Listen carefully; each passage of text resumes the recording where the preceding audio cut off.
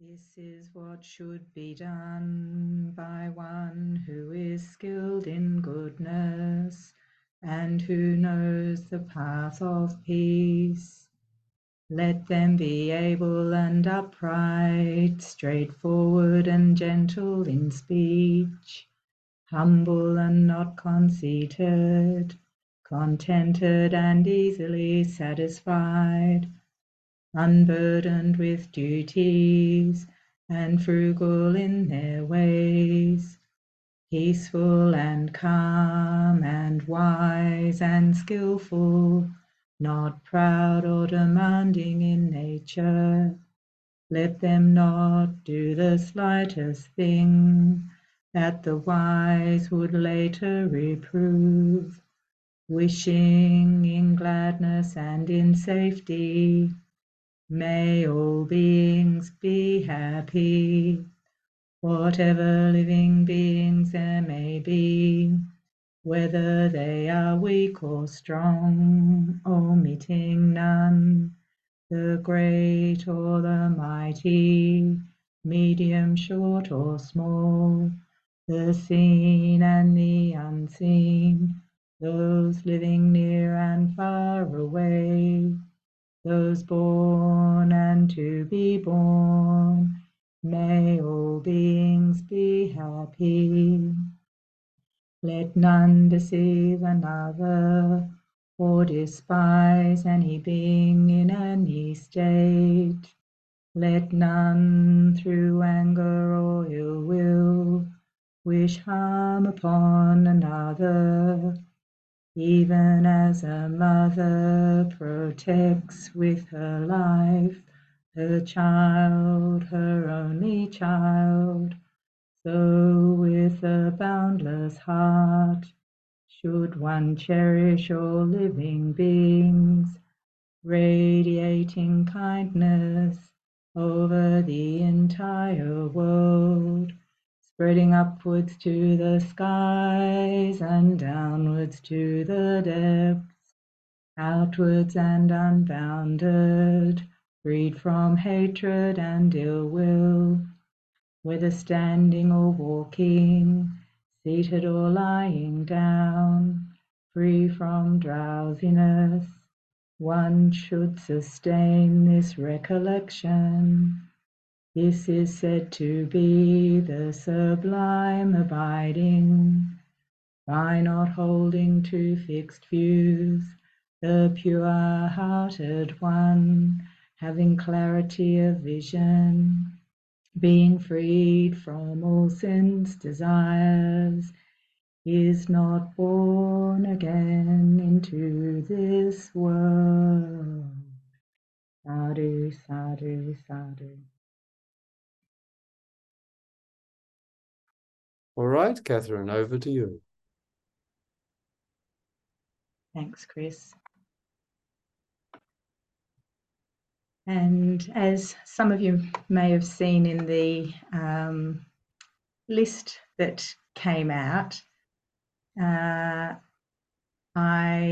intend to be reflecting on in the next 3 weeks the 3 poisons. When Marlene said I had 3 weeks to do, I thought, oh, well, there's lots of threes. What set of threes shall I do? And that was the set of threes that, for some reason, just immediately jumped into my mind. But maybe before we start talking about that, if you feel up for it, I'd invite you to just spend a moment reflecting on, in coming to meditation, in engaging in this practice, what is it that you hope for? What's it that you aspire to?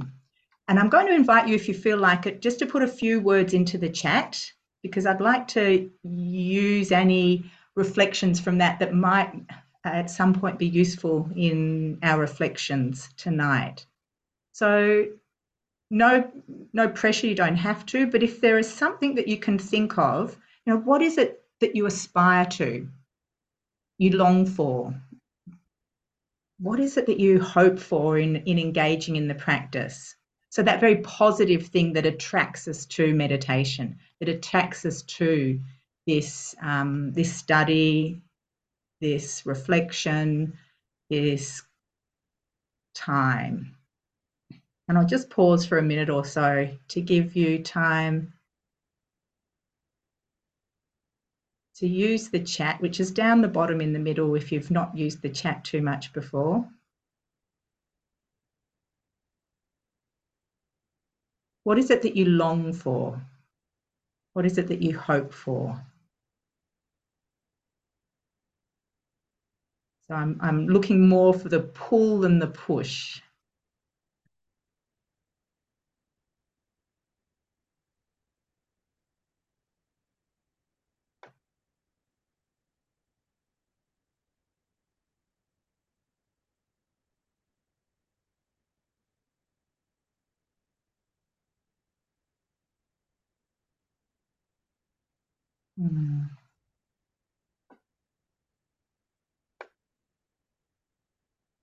I'm having a quick look through. Thank you, everybody.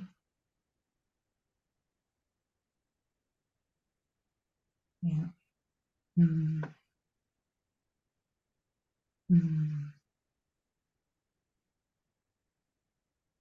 There are some things which are showing up, as well as some diversity. Thanks for that. So I intend to come back to some of the reflections there. When I chose the three poisons, greed, hatred, and delusion, my suspicion is that these are mind states that we all know. And my suspicion was too that they are most likely to be the opposite states of mind from what it is that is calling us in the meditation. And just having a look at some of the things that have come up, there's a lot of peace.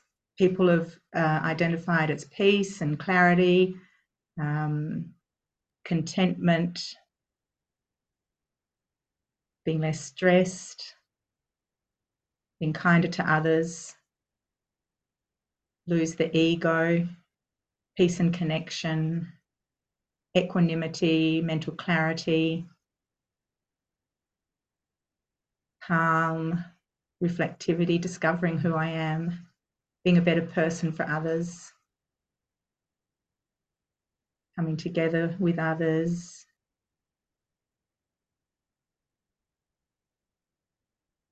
being present, being calm.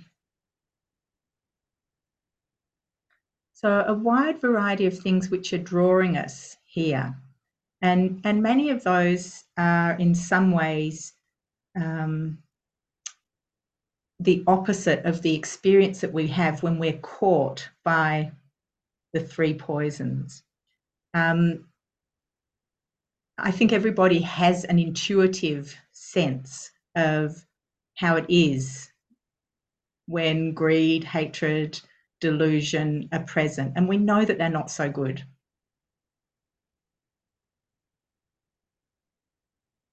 And I suspect that in addition to some of the things that we put down in the chat now, there is a sense that we believe that through meditation, or if not a belief, at least a hope that through meditation, through cultivating the mind, we can cultivate more wholesome states of mind.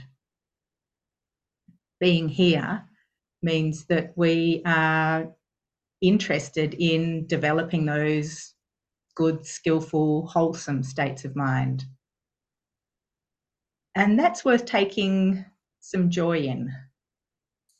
What good intentions brings us all together?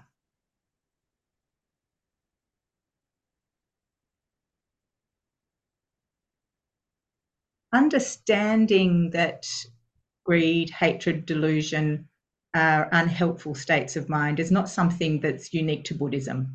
They were understood before Buddhism to be unhelpful states of mind, and many worldviews, many religions, world religions currently agree with them as being problematic.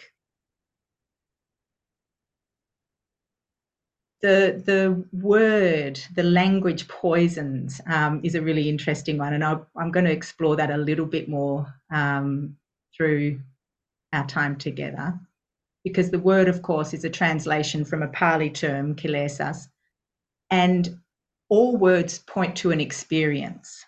The word is just a marker, if you like, of the experience. And what is that experience? It's the experience of those states, greed, hatred, and delusion that's important. What's the experience of greed? What's the experience of hatred? What's the experience of delusion? What do those mind states generate? What behaviours, actions, words arise, tumble out when we are in those states?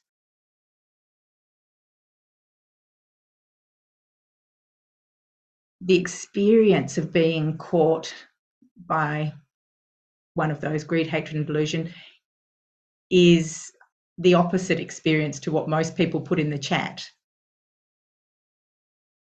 It's a state of a lack of freedom, a lack of peace, a lack of ease. When those states are present, the experience, at least in my experience of it, is that there's reactivity, there's tightness, there's tension, there's stress, there's contraction. And I, at least with the first two, greed and hatred, also experience a real narrowing of perspective. It's all about what I need and want or don't want. And then there's a distortion in how we see the world through that narrowing of the perspective.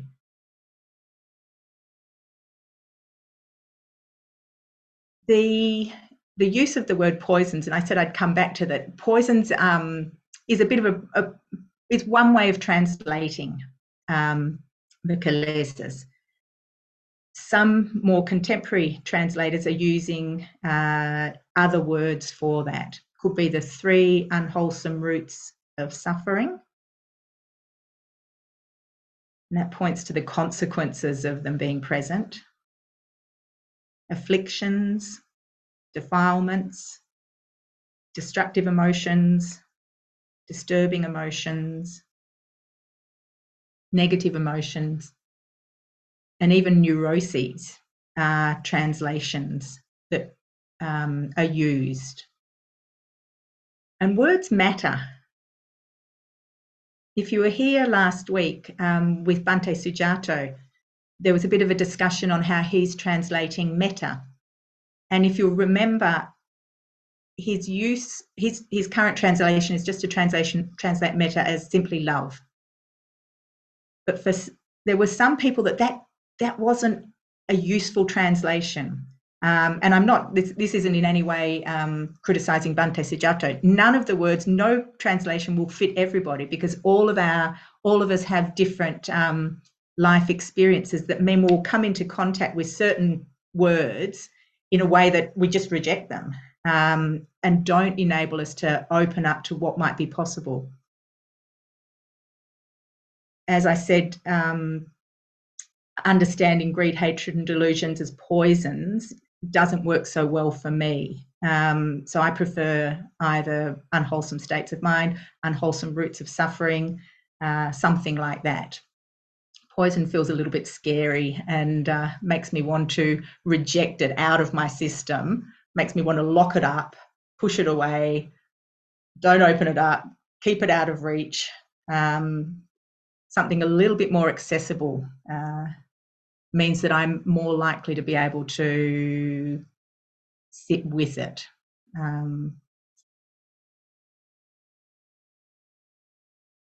That reaction that I can have when I think of them as poisons, of, pushing and shutting them off. We know that denial and suppression doesn't work as a way of transforming difficult emotions. We might get momentary relief from it, but in terms of long-term transformation, we need to be able to turn towards what are very normal states of mind.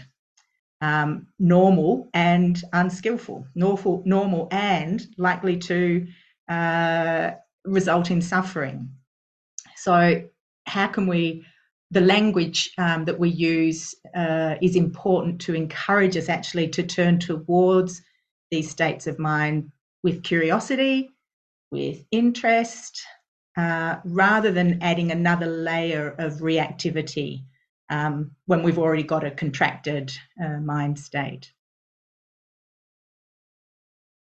So there's just an encouragement there to substitute your preferred translation. And just while I'm talking about trying to turn towards these mind states, I'm going to put up a slide. And my intention in putting this slide up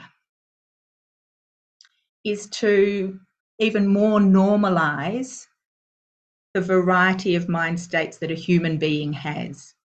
This comes from Professor Paul Gilbert, and Paul Gilbert is a clinical psychologist, a professor of psychology, and has developed, he's a Buddhist, and he has developed compassion-focused therapy. And in his research and writing, he proposes this evolutionary understanding of how we regulate emotions. And he suggests that we shift between these three systems to manage emotions. Each of the systems, we've got at the bottom, we've got the fight or flight system. On the top left, we've got what's in effect the drive system or the reward system. And then on the right-hand side at the top, we've got the affiliative, caring, soothing system. Each of those have different chemicals, have different brain systems involved, and distress is likely if we don't have enough of the green one, the affiliative, connected, caring, contentment system. But it's very normal for us, it's vital for our survival that we also have the red, the fight, flight, freeze system, and the blue, the drive or the resource seeking system, the reward system of experience.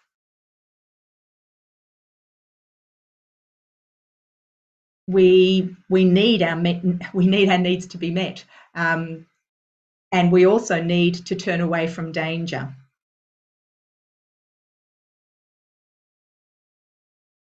So remembering that greed is our primary focus today of the three unwholesome mind states, three core unwholesome mind states, if you like. We could see that greed is an excessive activation of that blue system, the reward system, the resource seeking system. One definition of greed is that it's an inordinate desire to acquire or possess more than one needs. And of course, that could be in all sorts of different ways. It could be wanting more money, food, sex, status, power. Greed can show up in lots of different ways, even though probably it's most often associated with food and money. But it comes in all sorts of situations. The the inordinate or the excessive activation of that desire, striving, acknowledges that when we're talking about greed, we're not talking about the basic wanting or need for our needs to be met for survival. It's an interesting grey area, I think, to explore the difference between being aware, being mindful of a human need, moving to fulfill it, compared to feeling greed. And for me, that the distinction is often how much awareness I have and how much spaciousness I have, how tight I am, how feeling I am under the influence of this need to just follow my own needs. Certainly when I experience greed, it feels like greed is calling the shots.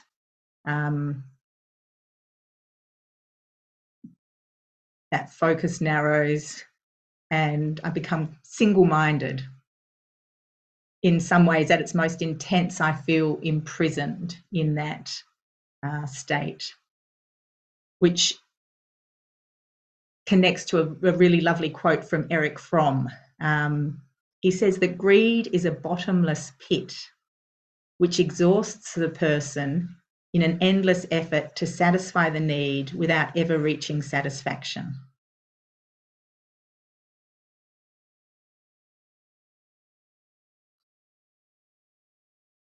And just as a little sidestep, I mentioned that many worldviews, modern religions also understand the problematic nature of greed. And in Christianity, 3 of the 7 deadly sins are associated with, are connected to greed. We've got lust, excessive activation of the sexual need, greed itself, and gluttony, so indulging in that greed.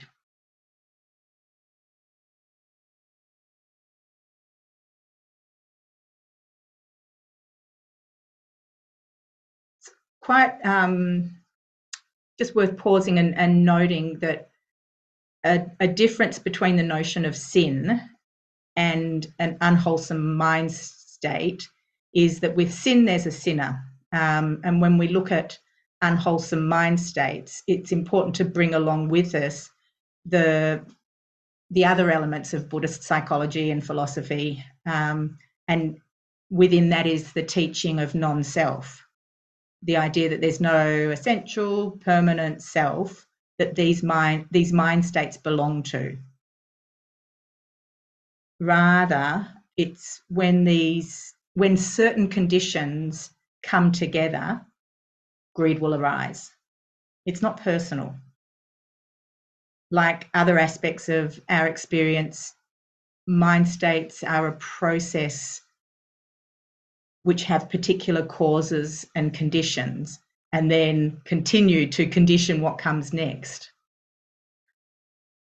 For me, that is so useful in remembering that, because it can interrupt the tendency, which the human mind has, to take these mind states personally, to see them as belonging to me, a self. It's very easy for that automatic habit of believing that whatever we observe in the mind, thoughts, feelings, they're mine. So it's easy to go from feeling greed, being aware of greed, to believing I'm greedy. That mind state can be claimed or owned by a sense of self. The thought, I am greedy, then often is followed up, at least in my experience, with a good dose of negative judgment, negative self-judgment. Greed, I am greedy, therefore I'm a bad person. Easy for those things to come together and feel like they are fused. So mind state fuses with this sense of self. That mind state identification, judgment becomes one big blob of experience. And in that situation, it's not difficult also for shame then to jump in on top. What a defective human being I am to have all of those things as part of my experience. And what a dead end that is. Not at all conducive to transformation, more conducive to torture. So seeing greed and hatred and delusion as unwholesome mind states, not personal, but conditioned, and conditioned by factors we didn't choose, for me encourages a much more self-compassionate response. And, the increasing research into self-compassion is showing us that being able to respond to difficult experiences with self-compassion is a much more supportive response for internal change, for that transformation. Despite what we might think and have practiced for decades, self-punishment isn't so conducive of the transformation that many of us long for.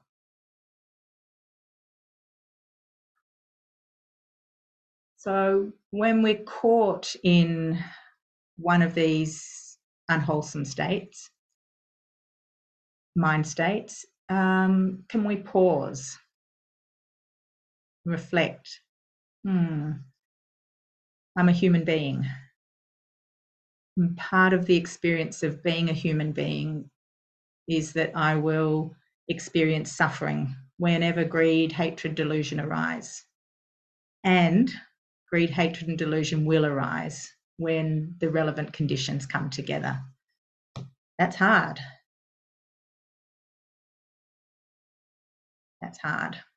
So turning towards with an acceptance of the stuff of being human, the challenges of being human is invaluable. We aren't then adding another layer of resistance or aversion to that primary unwholesome mind state.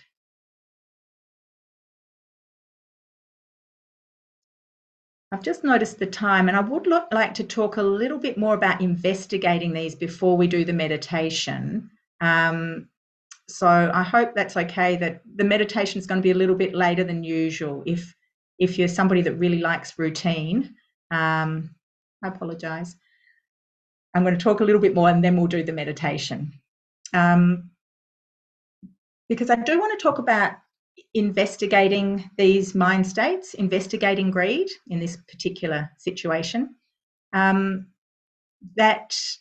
investigation is one element to helping transform these unwholesome mind states. And what does that mean? To turn towards, to explore, to get to know better. We might, in an investigation of greed, as we're talking about today, ask some questions. How does greed feel in the body? What happened immediately before the greed arose? So there we're looking at some of the conditioning factors. What emotions accompany greed?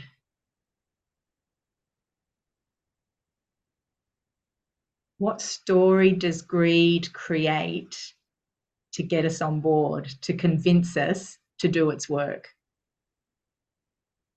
to do the actions that it's putting out there? As we investigate, maybe we discover that somehow greed is connected with a fear of missing out, of not having enough, of not being acceptable, of being unworthy. There are other complex aspects connected to that urge, that feeling, have excessive desire. We might also see through that investigation, we might see more clearly the falsehood that is embedded in those implicit promises that greed convinces us with. Well, Kathryn, you'll be happy if ... Or, oh, this is what you need, this is what you deserve. What are some of the ways that greed tries to convince us to do its work? We might become, through the investigation, more aware of the either visual or auditory cues that can generate wanting. Might be seeing an attractive person, seeing food, seeing some fancy car. We'll all have different things that pretty quickly can generate that desire.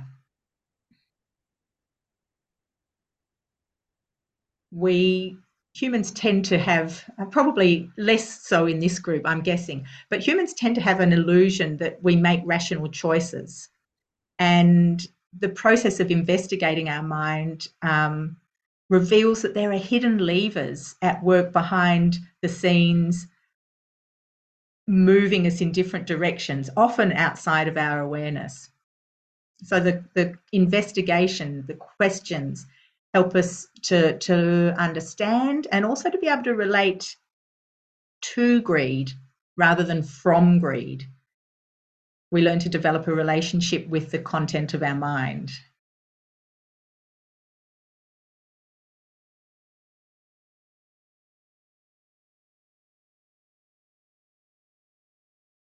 So in this process of investigation, we need to pause, take a little step backwards and turn towards what we often move away from. Pause, turn towards. Those first two steps are in themselves a practice, because so often our automatic reaction is not to see or to turn away. And it may be that there's an opportunity in the meditation that we do very, very shortly to see greed arise. Maybe it won't. But the investigative process is also useful for any unskillful states of mind that arise, rather than just immediately turning away. Oh, what's going on here? How does it feel in the body? What's the story? What happened before? Where's it moving me to?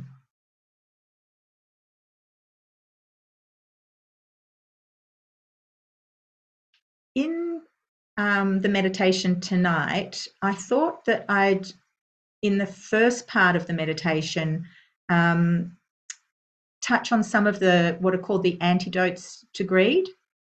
The primary antidote to greed is generosity. And as I was thinking about what else might be useful to cultivate to balance out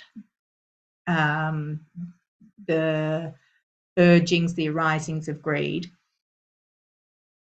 I was also thinking that reflecting on abundance can be useful, reflecting on what we actually have, because greed often, at least in my experience, can be connected with a sense of lack. I don't have enough. If I had more, I'd be happier. So that sense of enoughness, of abundance, and maybe even touching on gratitude. So I thought we might do a little reflection around that to begin the meditation. And then for the last half of the meditation, simply a practice of grounding through the body, opening, letting go, releasing. That movement of opening, of releasing, feels the very antithesis of greed, which is about grasping and having more and holding on to and keeping for oneself. So that's my intention. Of course, if you would prefer to do a different type of meditation, tune me out and do whatever you would like. I'm just going to grab my bell before I start.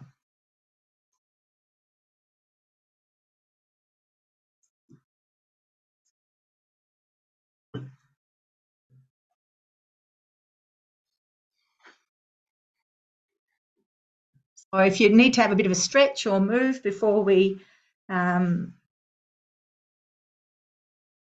the meditation.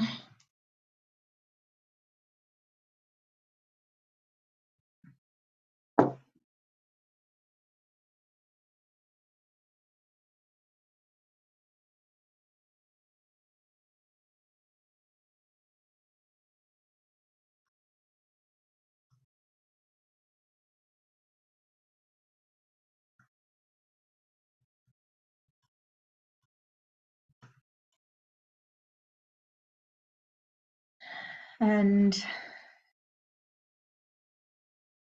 once you're comfortable,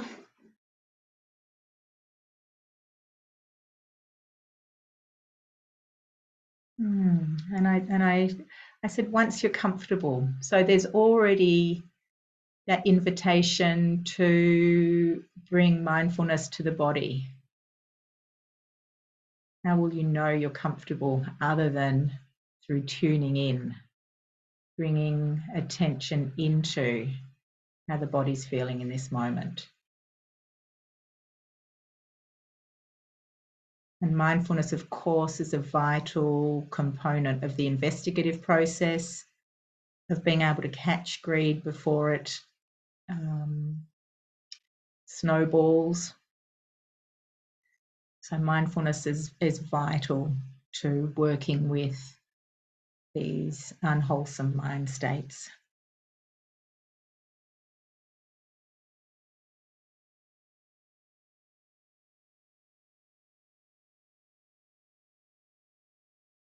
And having a sense of the presence of the body. You can use the body, the whole body, as an anchor to come back to when the mind gets caught up in anything. This body resting and breathing.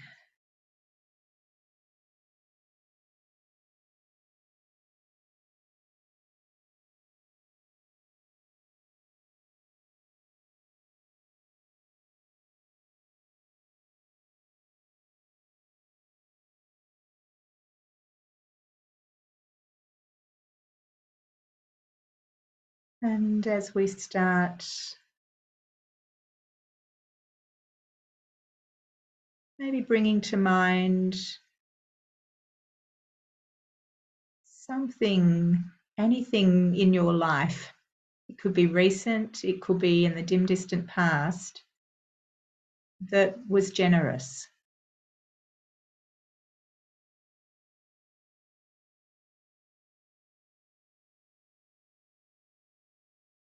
Where you acted in a generous way, when you felt generosity.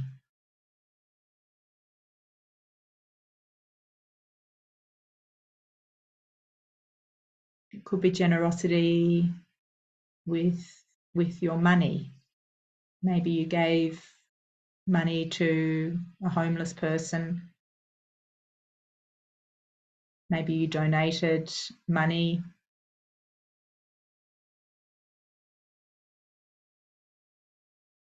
Maybe you gave a gift.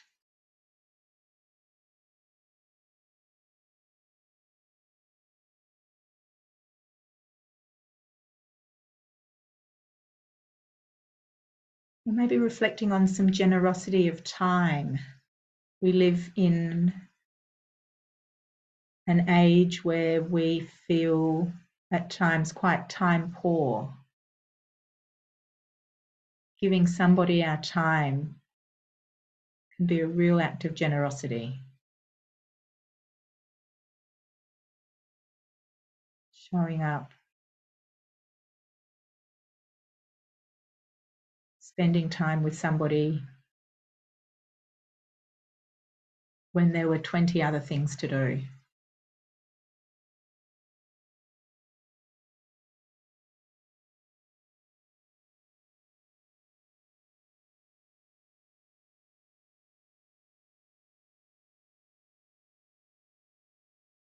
Maybe your generosity was in giving somebody the benefit of the doubt.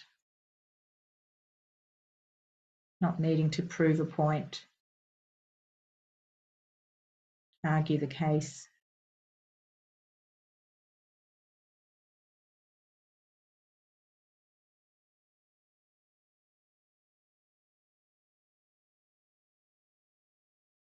Remembering as best you can an experience or experiences of generosity.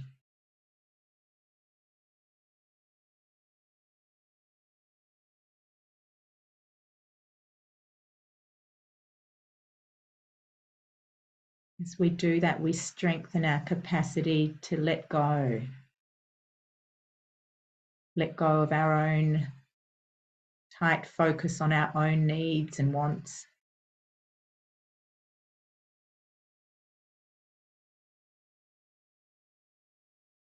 And open into a bigger sense of what's needed, what's good, what to do.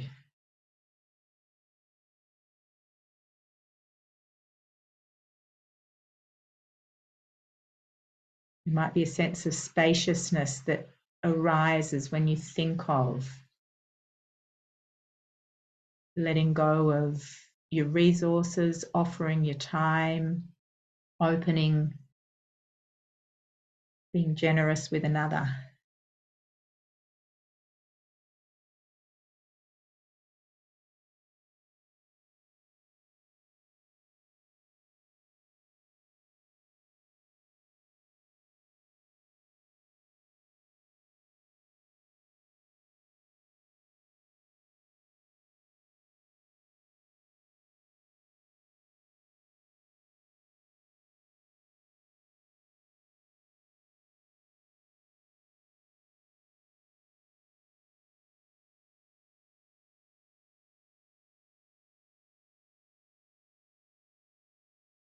Let's also spend a few minutes reflecting on the abundance that is already in our life.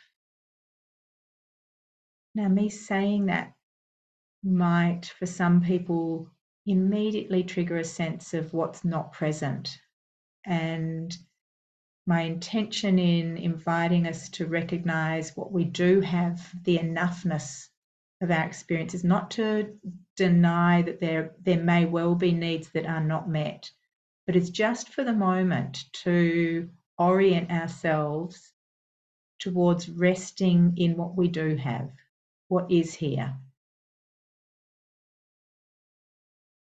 Our mind can very happily sit in the lack, and there may well be lack, but it's unlikely to be the whole picture. Maybe there are places in your life where you do know that, I do have enough, my needs are met, whether it's simply enough food to eat,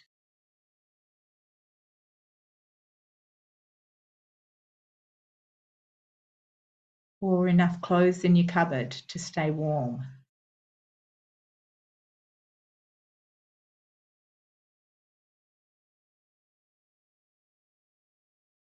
Or a sense of where you live protects you well enough from the elements.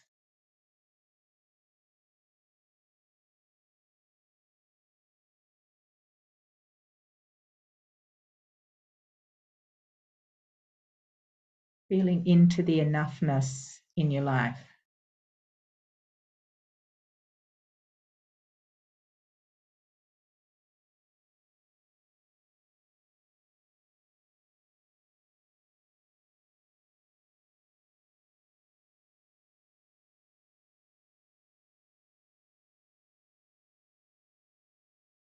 Maybe even rejoicing in the enoughness in your life.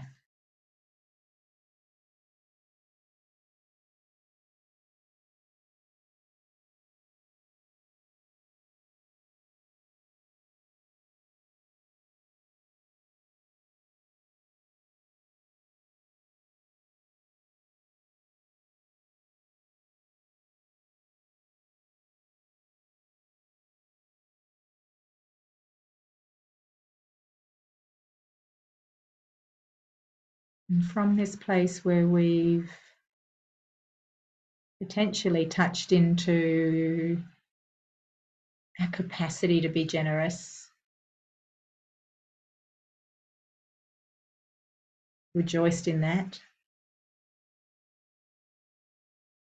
in a sense of enoughness, even abundance.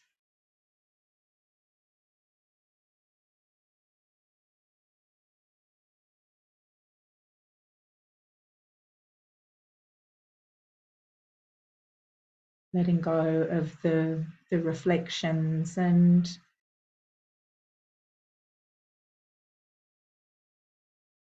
coming back to the experience of simply resting in the body.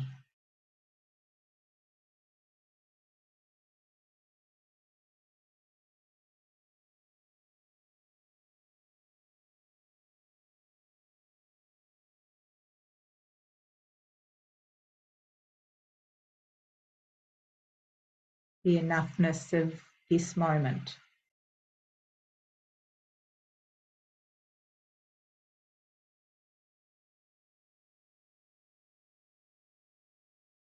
Of this breath.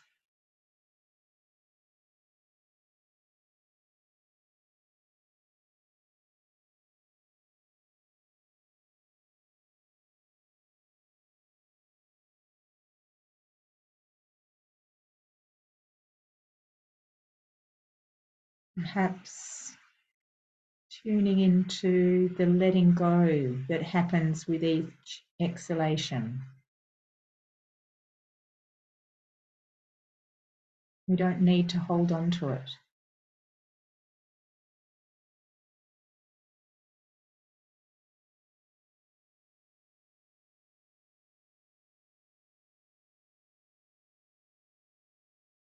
Allowing the breath to flow through us.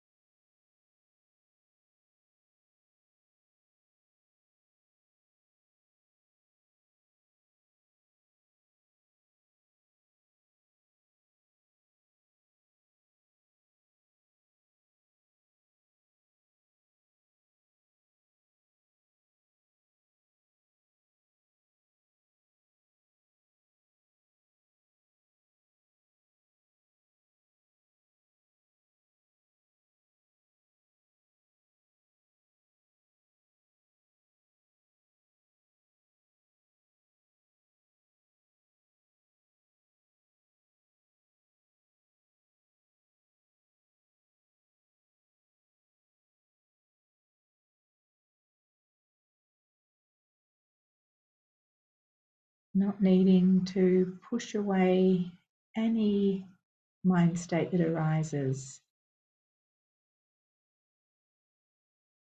They're all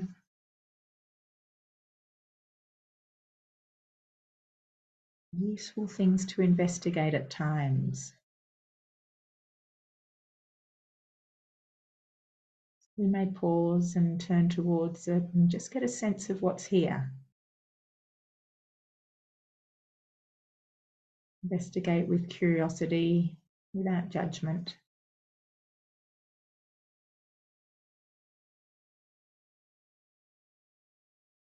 And then let it be.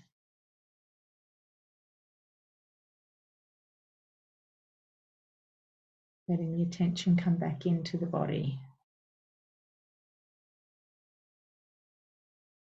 Flow of the breath through the body. Not holding on to any mind state that arises. Letting them come, letting them go.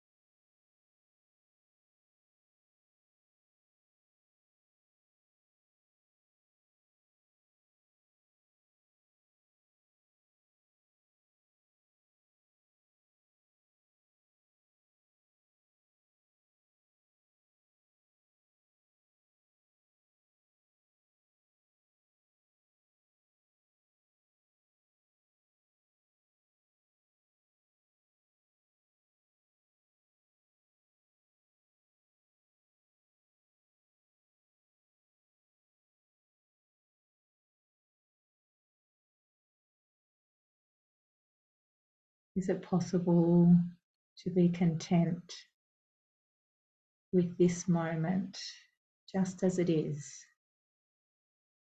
Not to need, want anything more.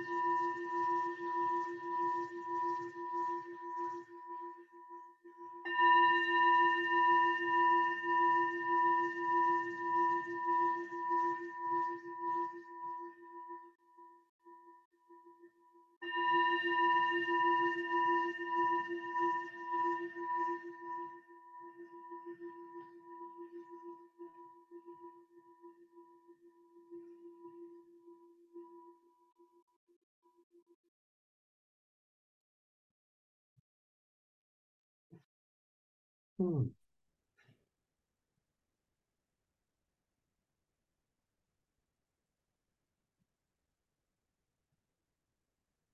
Chris, maybe just before you open it up, I'd like to just put up a little poem by Hafiz. It sounds beautiful, Kathryn, especially after the meditation. Thank you.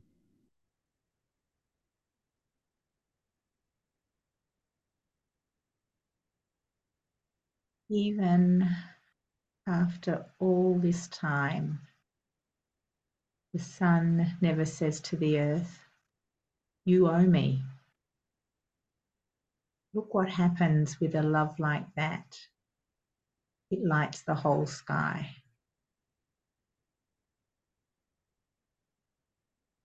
When I was thinking about tonight's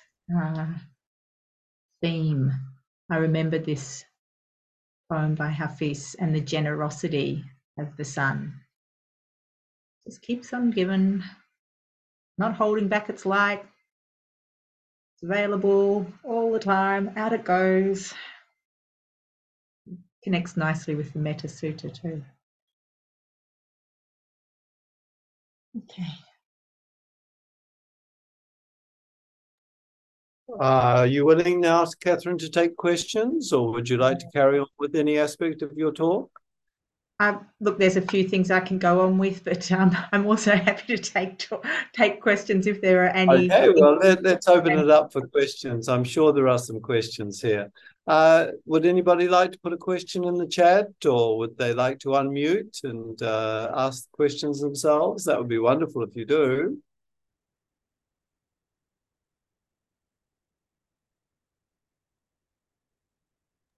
Can I ask a question?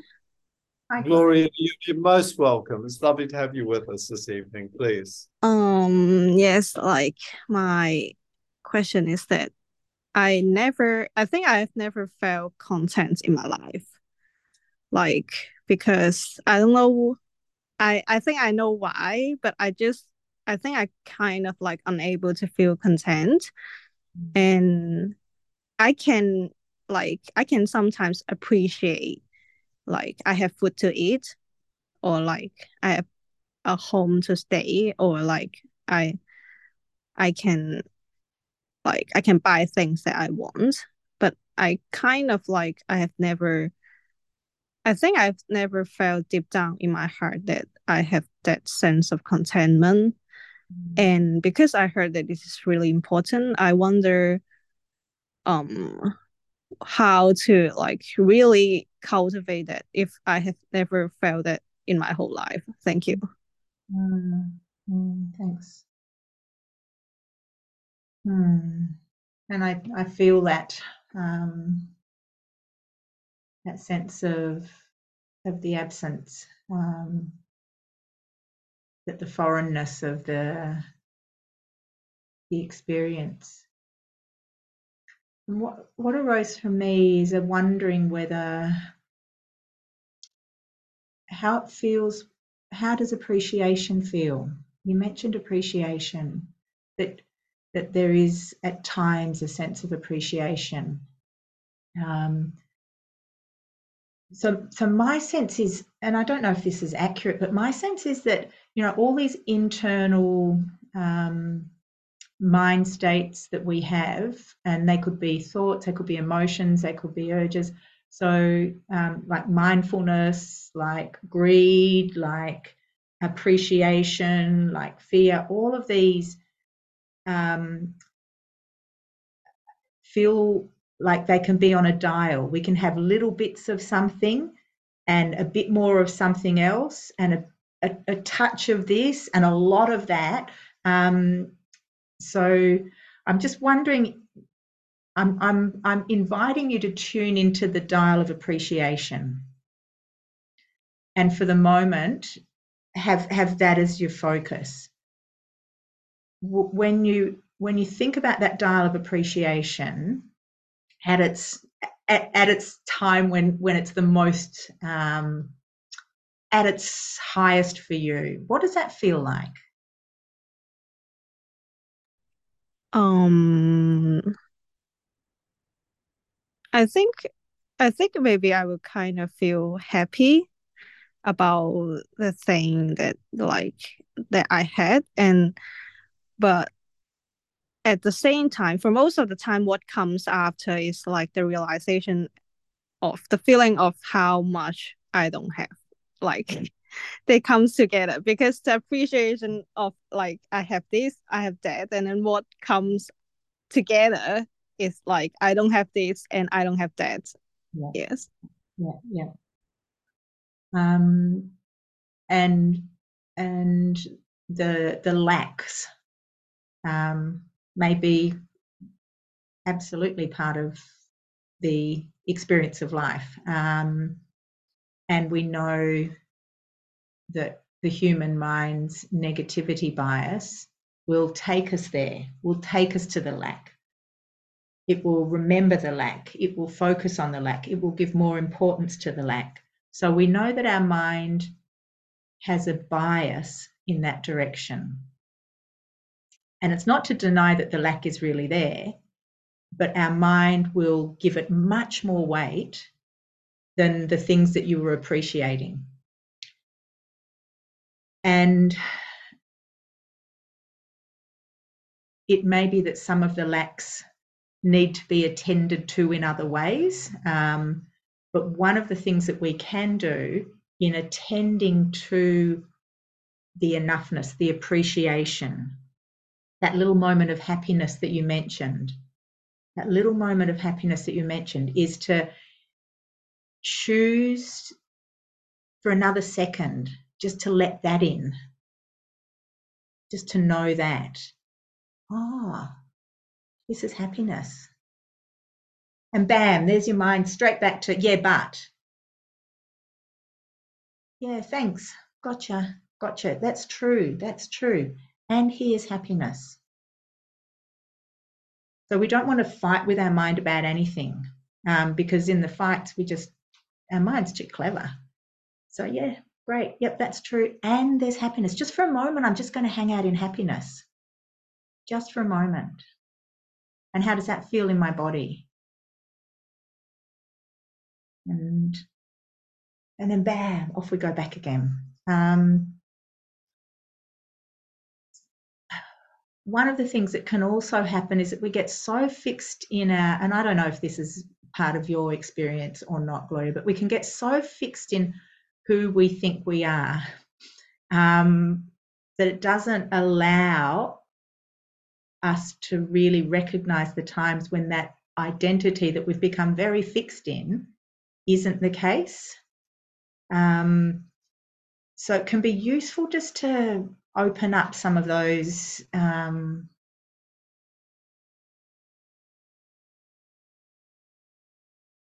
really strong ideas about who we are. I'm just thinking about it from my own self.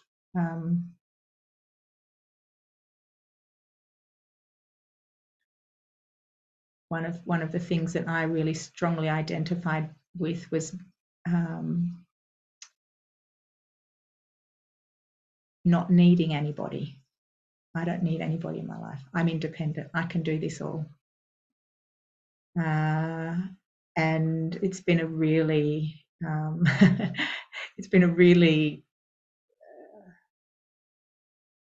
welcome interrupting of that particular sense of identity, to move a little bit into the possibility of more connection and more relationship and that kind of thing. I might just leave it at that if that's okay, Gloria. Thank you. You're very welcome.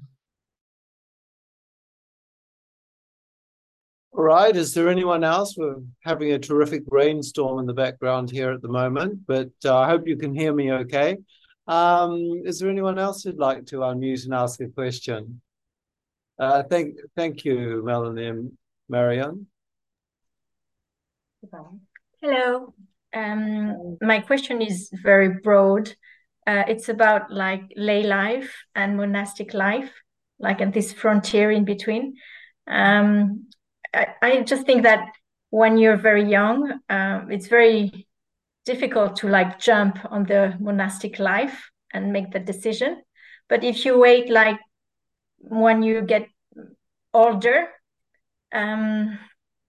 it's more difficult to get into monastic life because maybe you have sickness and it's like a burden for the monastic community, or you're not very physically strong, so you're like, it's like being sick, like you're a burden.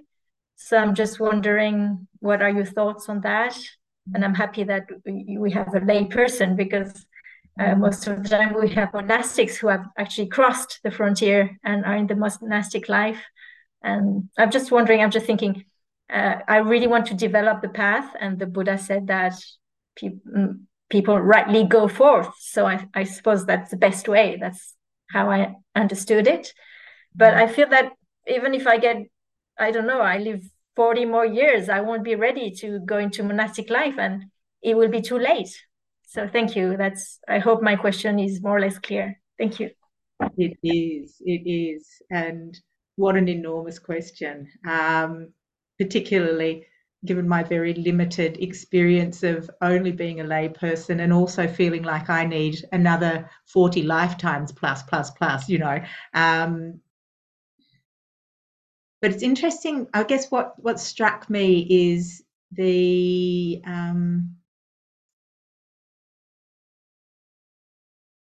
sort of the need to get the right answer. And what would happen if you just, and I'm not suggesting this, I'm completely sorry, because I have no idea what's right for you. But what would happen if you decided next week to become a nun? Well, I really feel I'm not ready. I can't shave my hair. They're all white, but I like dye them, you know, like very much attached to the body. So I just can't, but I don't know. When I listen to Dharma talks by Ajahn Brahmali or other monks and nuns, I see that they decided to go into monastic life when they were around 30, which is quite young, or maybe before. Yeah. And we know in Asian countries, kids become monastics. So, you know, when's the right time? And I don't think my experience of the monastics is that they haven't given up all of their attachments. They've chosen a different path to work with the attachments which they have.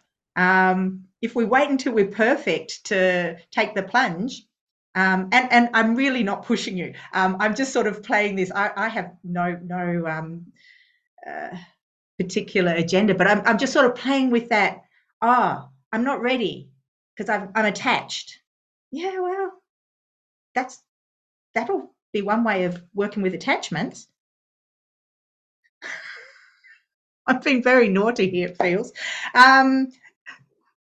Anyway, I don't know how you even know the answer to that. Yeah, my sense. Let me tell you a quick little story, just looking at the time. I don't know if this story is at all relevant, but it for some reason it's popped into my head. I once heard a program on the radio. It was at Easter time, and it was about sacrifice. And a Muslim woman was talking about looking after her child who had a very severe disability. Her husband had abandoned her early in after the child was born, and her whole life, this child, which was now, I don't know, something like 10, 11, 12, required intensive attention. Her life was pretty much devoted to looking after the child. And the interviewer said to her, don't you sometimes feel resentment at having sacrificed your life to your child and not having a life? And she said, but this is my life. And for me, the message there was, whatever it is that we're doing, it doesn't really matter at one level. We can make it our practice. And so maybe that's an encouragement back to lay life. Because whatever we're doing, there's always an opportunity to develop in this relationship, in this loving relationship, in this conflictual relationship, in how I consume, in some of my attachments, however it is that we're living, it's always an opportunity for practice. And you can see I've got no idea. Thank you. Thank you. Gita. Right.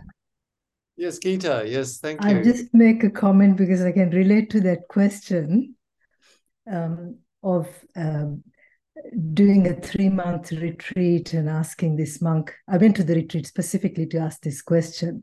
So at the end of the 3 months, when I asked him, about going into robes, he said, yep, ehi, which means come. That's what the Buddha used to say.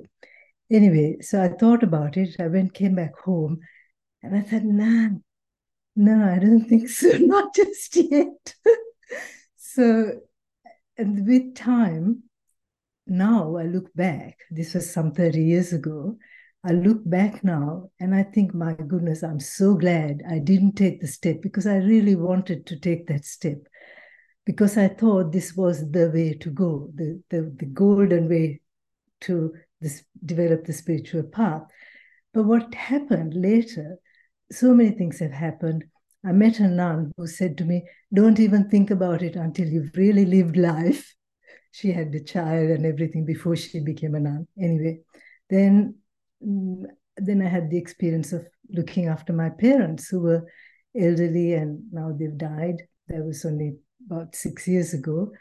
And to me, I look back now and I think that was the best thing, the most worthwhile thing I have done in my entire life, was looking after these two people who had looked after me, of course, but learning about caring, about just doing what needed to be done. And I was initially cross with my sister because she was supposed to do a lot of it. But she kept going off on retreats. And I'm thinking, hey, hang on a minute, we were supposed to take turns. Anyway, off she went. And then I thought, hey, I am on retreat. I've got the front seat here. Go away, don't come back. This is my spot. And I'm learning from this and I'm really appreciating it. So I think you practice with what you've got. And to me, that was the best thing that's happened, is that I didn't go into robes. Now I'm retired, I live by myself. So I am in my kuti, basically. And I can, although I have to still support myself, that's okay. You do what you can. But I have more solitude than most of the monks that I know. And, I can live in a very frugal sort of a lifestyle. So it's up to me to decide what is actually useful in this practice and, develop it that way. Because even at the time of the Buddha, there were many lay people, lay women and men who were enlightened. You see, so I think we can get we can get fixated on that, as I was really fixated, as we can with, other things, and push ourselves to make a decision. We're forcing ourselves into something. So I think you'll know if it is when it is the right time. You won't think about your hair, you just go, because it just won't matter anymore, you see. So anyway, those are my little comments. Oh, beautifully put, Gita. Thank you very much. Kathryn, we don't seem to have very much in the chat. We have some comments on things that have gone through, which I think everybody can read. Is there anybody else who'd like to ask a question before we wind up this evening? This is Martha. I would like to. Hi, Martha.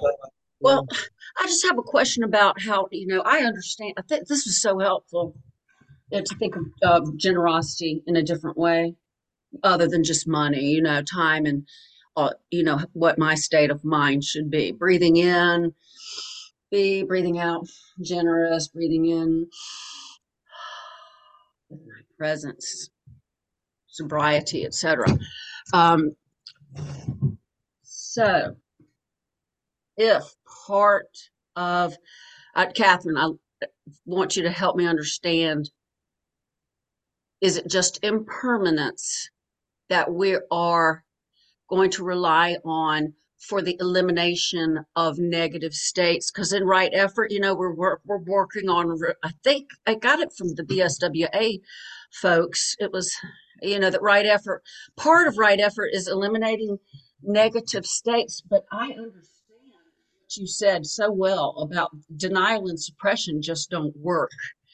So would it be possible for you to talk about right effort with the elimination of negative states? Is it just not through denial or suppression of those states, but is it just waiting, this too shall pass, but due to the impermanence of all things? Could you talk about that just for a sec? I'm sorry. I know it's late. Maybe just a couple of things there before we finish. One of the things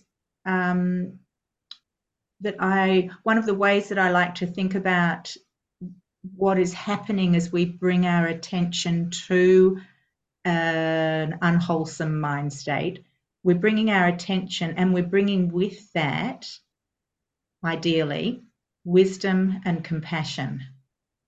And in the presence of wisdom and compassion, these unwholesome mind states are processed in a way and integrated in a way that the power of them is softened. Now, it's not a one-off, one-step process and we've done it, but every time we can hold with mindfulness, with compassion, with wisdom, seeing these things as conditioned, seeing these things as impermanent, knowing that they have causes, who knows when they started, when they were laid down in our psyche, in our being,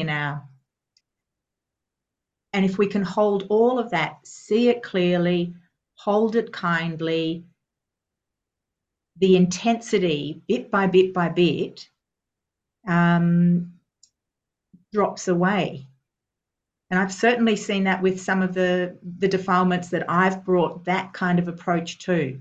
It's a long process. And I think for me, the compassion and the non-identification, because it has been a really important part of it too, to see this as just being a natural thing that's arisen due to causes and conditions that came about not because of my choosing. So it's not personal, it's not my mind state, I'm not a bad person because of this. This has happened. How can I meet this? How can I hold this? How can I attend to this? See it for what it is. Bring compassion to both the experience and the experiencer, and bit by bit over time, they're much less powerful. They're much less capturing.